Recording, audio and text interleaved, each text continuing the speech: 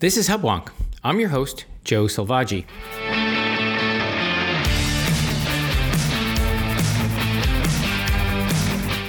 Welcome to Hubwonk, a podcast of Pioneer Institute, a think tank in Boston. Now, more than 6 months into the COVID-19 epidemic, society is still searching for ways to cope with a highly contagious and lethal novel coronavirus. While the search for a vaccine continues apace, social distancing, defensive hygiene, and the reduction of higher-risk activities have helped to reduce the incidence of the disease in Massachusetts. Now, as we move out of late summer into colder, more indoor-oriented activity, schools and businesses are looking for additional strategies to better protect students, employees, and clients. Reliable testing seems to hold the best promise for returning to a society that operates closer to the pre-COVID-19 normal.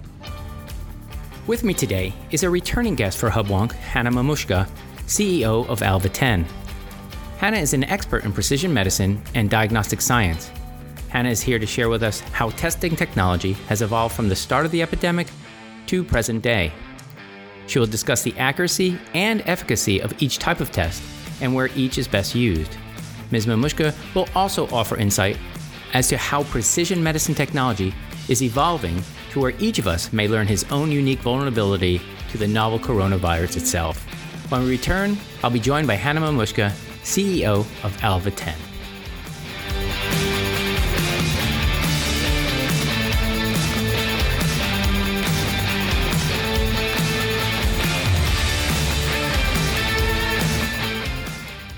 Okay, welcome back. This is Hubwonk. I'm your host, Joe Selvaggi, and we're now joined by CEO of Alva10, Hannah Mamuszka.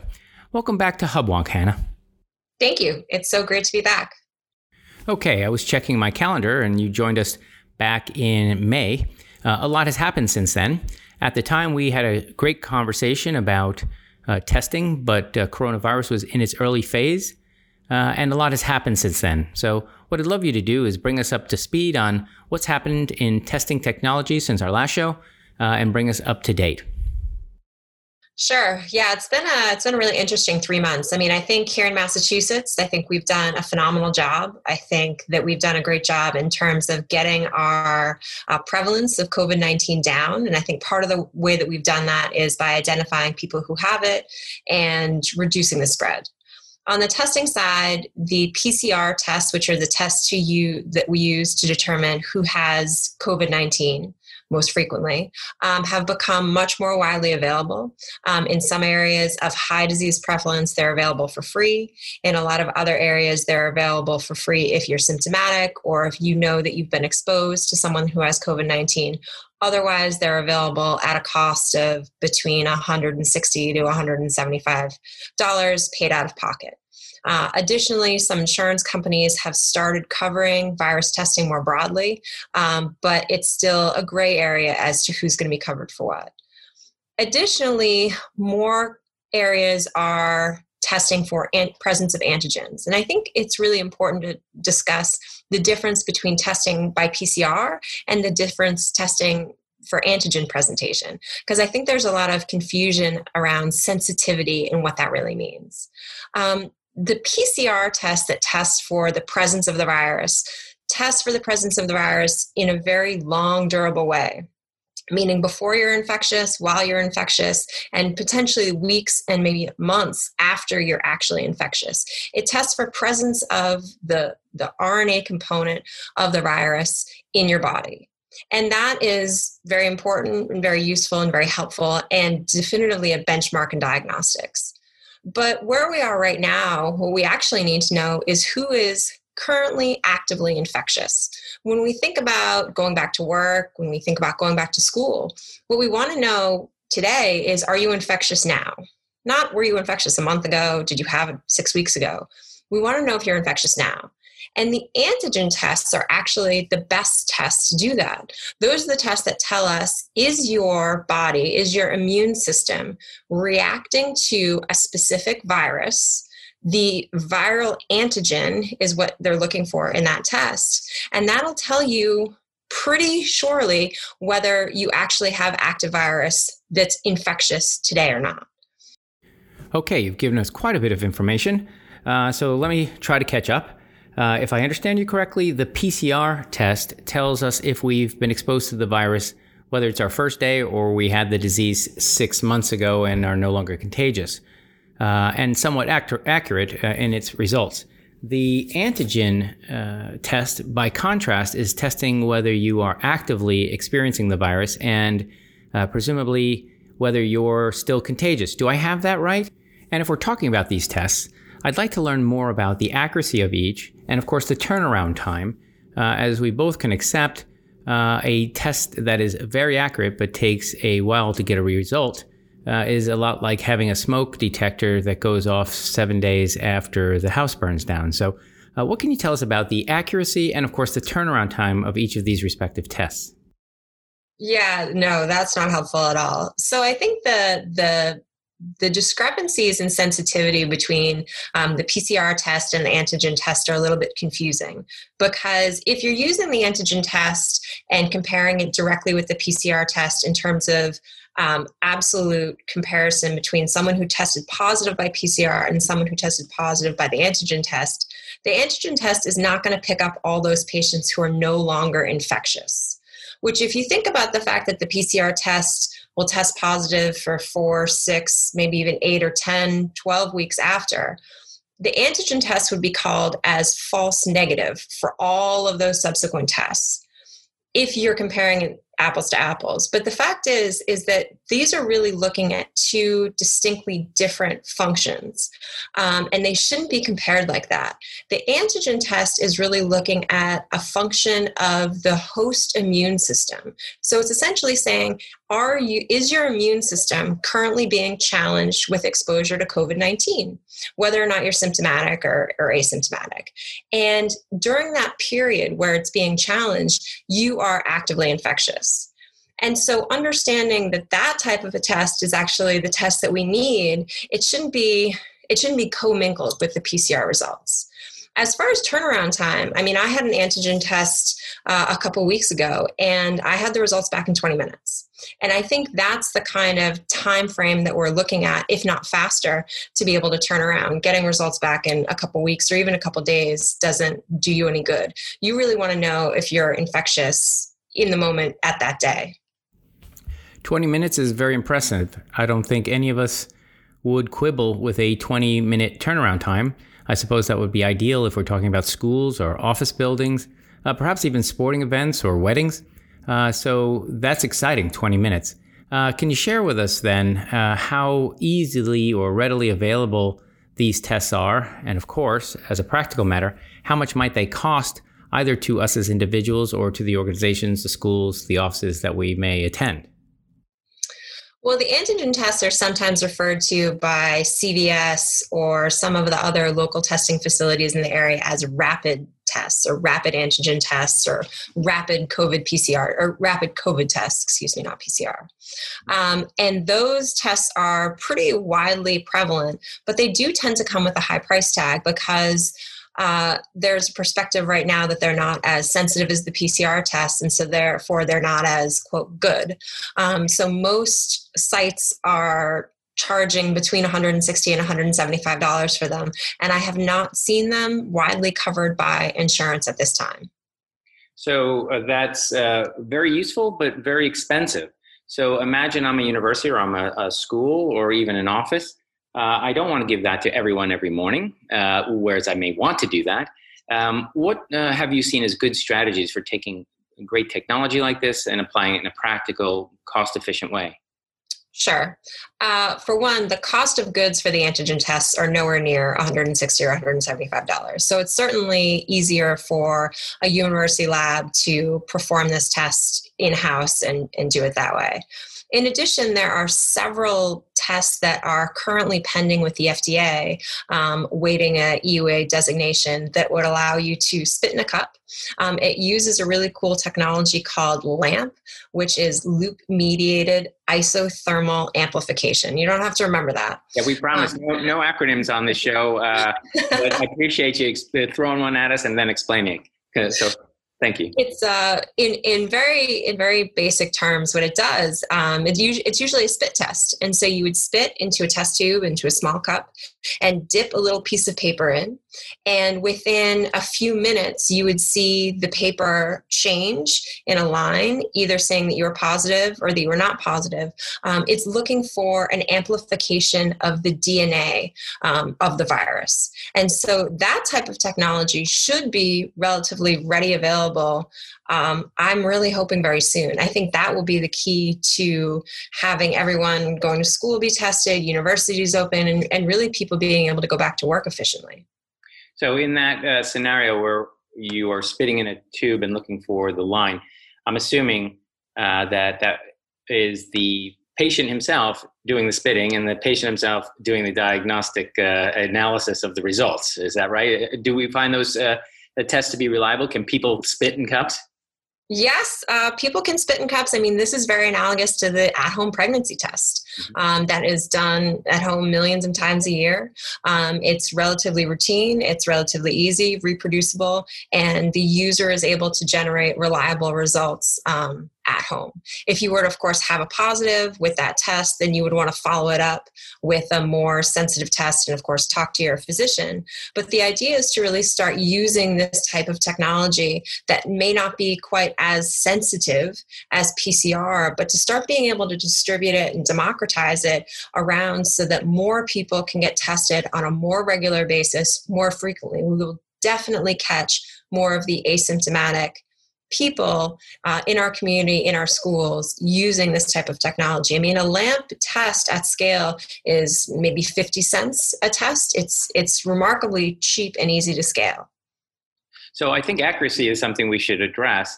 You had mentioned the PCR test being quite accurate, but it's essentially not what you're really looking for. You're looking for how contagious someone is, or if they're indeed contagious. What's the relative accuracy of the LAMPS test? Are we looking at 50% is catching half the sick people, or 99, or 1% of the sick people? So from the data that I've seen, I think you're probably more in the 75 to 90% area where you're catching the majority of people with active viral infection, which, given where we are right now on the PCR side, or even on some of the antigen test side, getting the turnaround time or the cost being both prohibitive, if we have a test where everyone could be testing every morning or a few times a week, you could do it in a school or in a group setting, you would rapidly see that even the slight loss of sensitivity would be made up in the tremendous breadth of testing that we'd be able to do. Now, we've heard a lot about some people who contract the virus and who don't express any symptoms whatsoever, right? They didn't even know they were sick. Is there equivalence there in testing? Are there people who are sick, contagious, don't show symptoms, but neither would show positive on your LAMPS test? I have not seen that. Nothing's impossible in science, but that would be surprising. I mean, this is pretty fundamental biology. I suppose there could be an error in the testing mechanism. You know, on the asymptomatic side, there's a whole variety of reasons for people not having any symptoms or being so mildly symptomatic that they don't realize it. You know, we have coronaviruses around us all the time, and you can sort of liken it to the phenomenon if you have kids of that first year that your kid is in daycare or preschool or elementary school, and they bring home everything and you get sick with everything. But then with the subsequent kids, you don't quite get as sick because your immune system is sort of tuned up to this. If you've been exposed to coronaviruses before, there's a good chance that your immune system, your T cell function has already been tuned up so that when you get exposed to this coronavirus, your body says, okay, I know what to do here. Even though I haven't seen this virus, I've seen something that looks enough like it that I know how to handle it.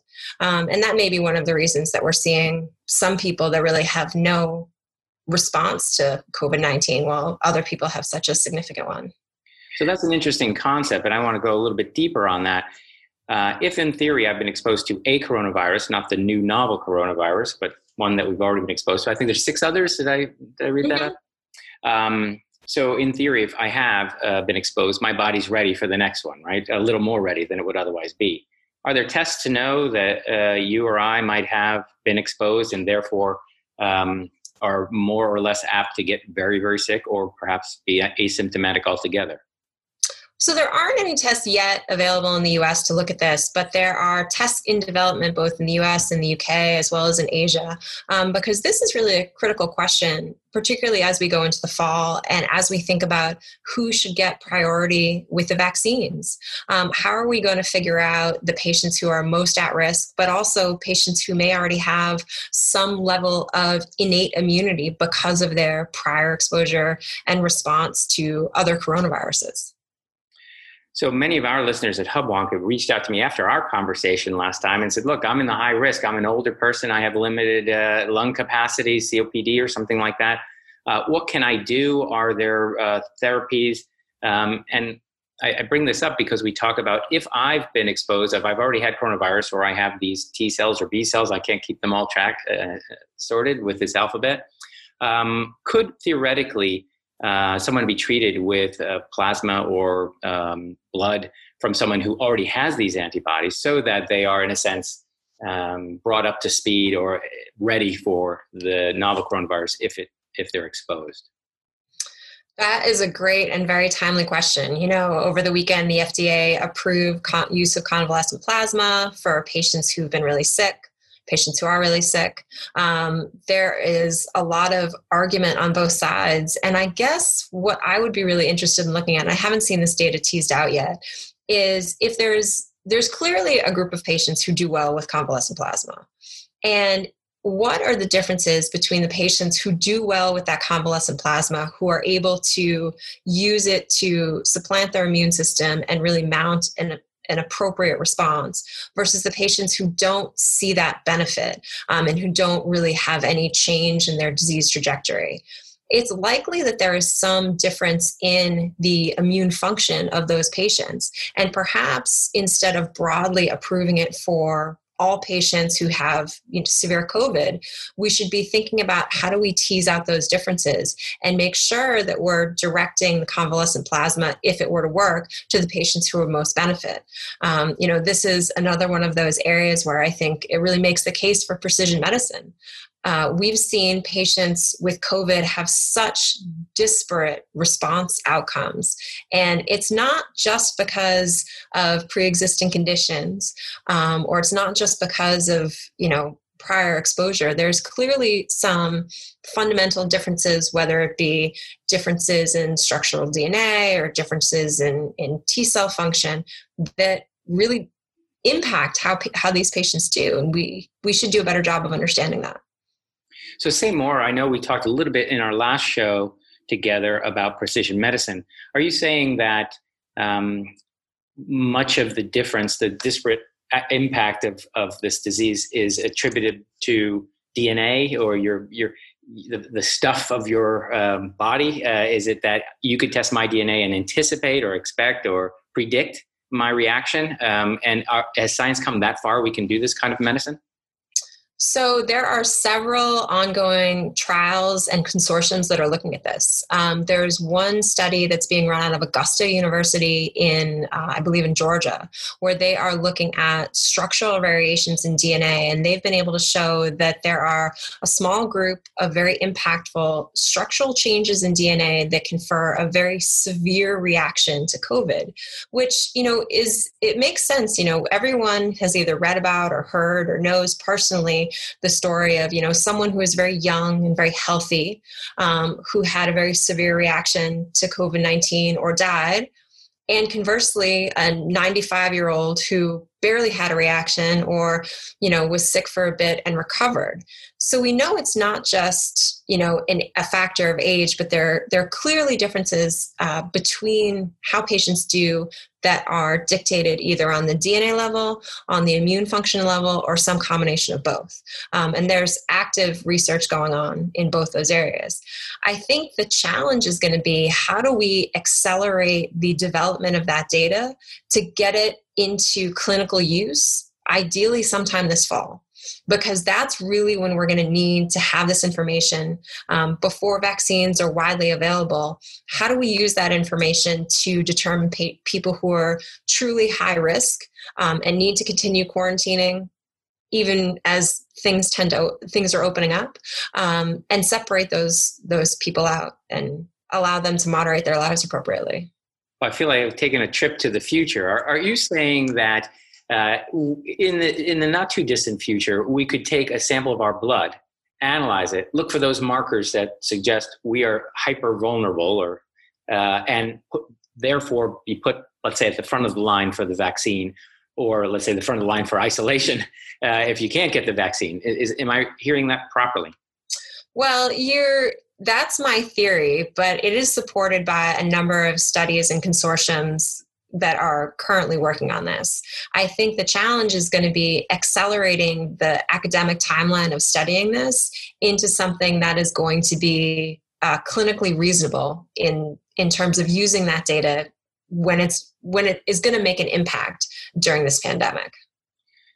Let me take a step back, and we talked about the PCR test, which says whether we have had the virus or not, been exposed. We don't know if it's the first day or it was 6 weeks ago. How persistent is that the existence of the virus in us? Meaning, when does it leave our body entirely, and what trace does it leave behind? I've heard that our body learns, of course, how to deal with a particular virus.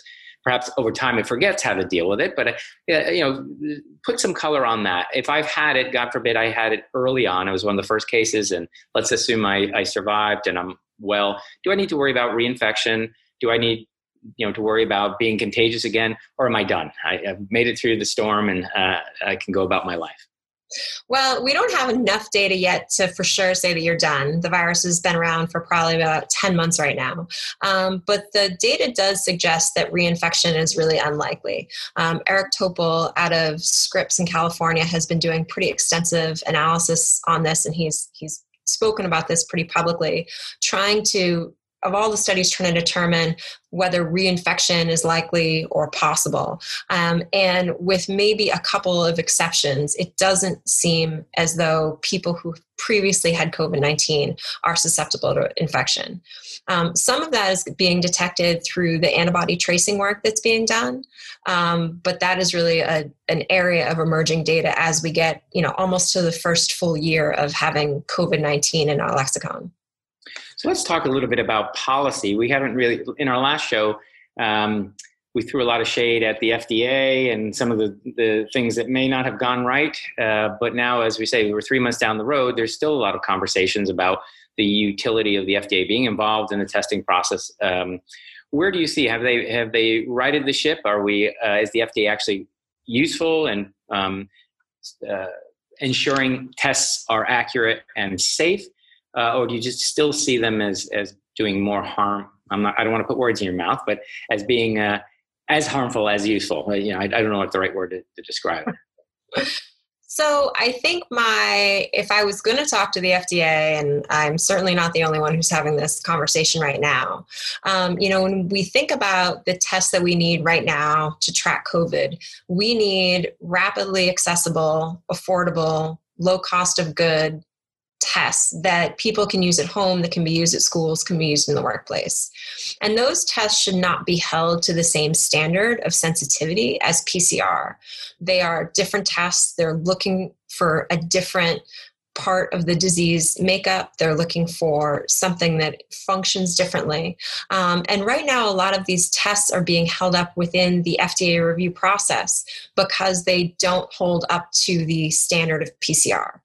And I think that's a challenge for the FDA because they haven't really had to deal with this kind of a question, a safety challenge before. It's not to say that the rapid test that I referred to earlier should replace PCR at all. And PCR is without a doubt the gold standard for viral testing. But not allowing the use of these other tests is really fundamentally slowing down our ability to track and trace the virus, particularly in places where we have, like Massachusetts, where we have such low viral prevalence. It doesn't make sense to use PCR to track it in this area. It's not a good cost. It's not a good spend of resources. Okay, the Food and Drug Administration is a federal agency. What latitude do we have at the Massachusetts level, at the state level, to allow our testing or our technology to be used locally in Massachusetts, perhaps without the constraints of the FDA or some federal agency imposed from beyond? Unfortunately, not in this space here. In a pandemic, in a public health crisis, the FDA has a pretty strong regulatory oversight for these type of tests. They can't be self-certified at the state level through the state CLIA. One thing that I would say, though, on the state level is it would be expeditious if we could change the affordability and the access to antigen tests. If we're not going to have at-home paper strip testing anytime soon, changing the accessibility, whether through grant funding, whether through pooling, to antigen tests would dramatically accelerate the number of people getting screened for currently active disease. Is this affordability challenge, is it saying the government should perhaps subsidize the production and therefore subsidize the purchase, or is it that they would produce it themselves in some way? I think any of those options would be on the table. And I think while it would require some upfront investment, I think it would be significantly cheaper than all of the machinations that we're going through to try to open schools or to try to get businesses going or to try to support the hospitality industry, for example. Now, the novel coronavirus, COVID-19, has evolved into a global epidemic, one that we will not soon forget. What do you think, as a policy perspective, we could do to better prepare for what seems to be an inevitable future newly novel coronavirus? What could we be doing now to better build systems that can serve us when the next coronavirus epidemic strikes the world? So I think number one, having a coordinated testing strategy is always the key facet. And I mean, this is key with every disease. Getting the accurate, appropriate diagnosis as early as possible is important to treatment of every disease. And COVID-19 is something that has highlighted that for our entire healthcare system. Having a way to understand how labs can develop and get paid for tests is also critical. I think there's blame on both sides here because there are certainly stories of labs that are overcharging for COVID-19 tests. There are stories of labs that are charging thousands of dollars for COVID-19 tests. I'm generally not someone who thinks that the government should be setting prices for diagnostic tests, but in a situation of a pandemic, I think it would be good to understand from the beginning how the government is going to support both the validation and the democratization of diagnostics for a public health emergency. Interesting. That would probably make a good show all by itself. Now, I know you're doing some research right now, I think actually in conjunction with one of our scholars at Pioneer with Bill Smith. Do you want to share with our audience anything about that research, whether it relates to COVID or not? I'd be interested in hearing what you have to say. Sure. We're actually working on a comprehensive diagnostic strategy paper regarding how we could be dealing with COVID-19 and what next steps could be in order to optimize how we identify patients and control the disease. Upfront, how we can get out the easy to use at-home tests, both from a policy level and from an economic piece, in order to make sure we're tracking and tracing and understanding where we have disease spread, being able to tell what activities or gatherings are spreading the disease. And then the next step is identifying patients who are either more likely to have a significant response to COVID-19 or seem to be very likely to already have a T-cell function that would allow them to appropriately respond or be asymptomatic. And then how that testing strategy can then inform both vaccine development and access to vaccines. That sounds like a very good case for precision medicine, which is wonderful. Would that paper be targeting a local legislature or the FDA or the federal government, our local congressman? Who is this paper designed to influence? Well, it's both designed locally and at the federal level because we are in a pandemic, and usually during a pandemic, the federal response overtakes the local state response. But I think it's really key that we create funding mechanisms and reimbursement mechanisms to allow the acceleration and adoption of these diagnostic tests. I mentioned the consortiums that are working on developing diagnostics to predict patients who are likely to have a significant response to COVID-19, but these are academic consortiums. And they have timelines that are 3 to 5 years because that is the kind of standard academic timeline. And we really need this information now. And so we need to figure out how states and the federal government can accelerate the development of this type of information so that it can get into the hands of our physicians and it can be used in our population when we need it, not when it's going to be a historical story that we write about in 2025. Well, this is very important research indeed. Well, I hope that now that we're coming to the end of our conversation, I hope that I can invite you back to Hubwonk in the future, and we can talk about the success of your research, the success of the testing technology, the success of precision medicine to help us with this and future viruses. Thank you very much for your time, and thank you for being on Hubwonk for this second time. Thank you so much for having me, Joe.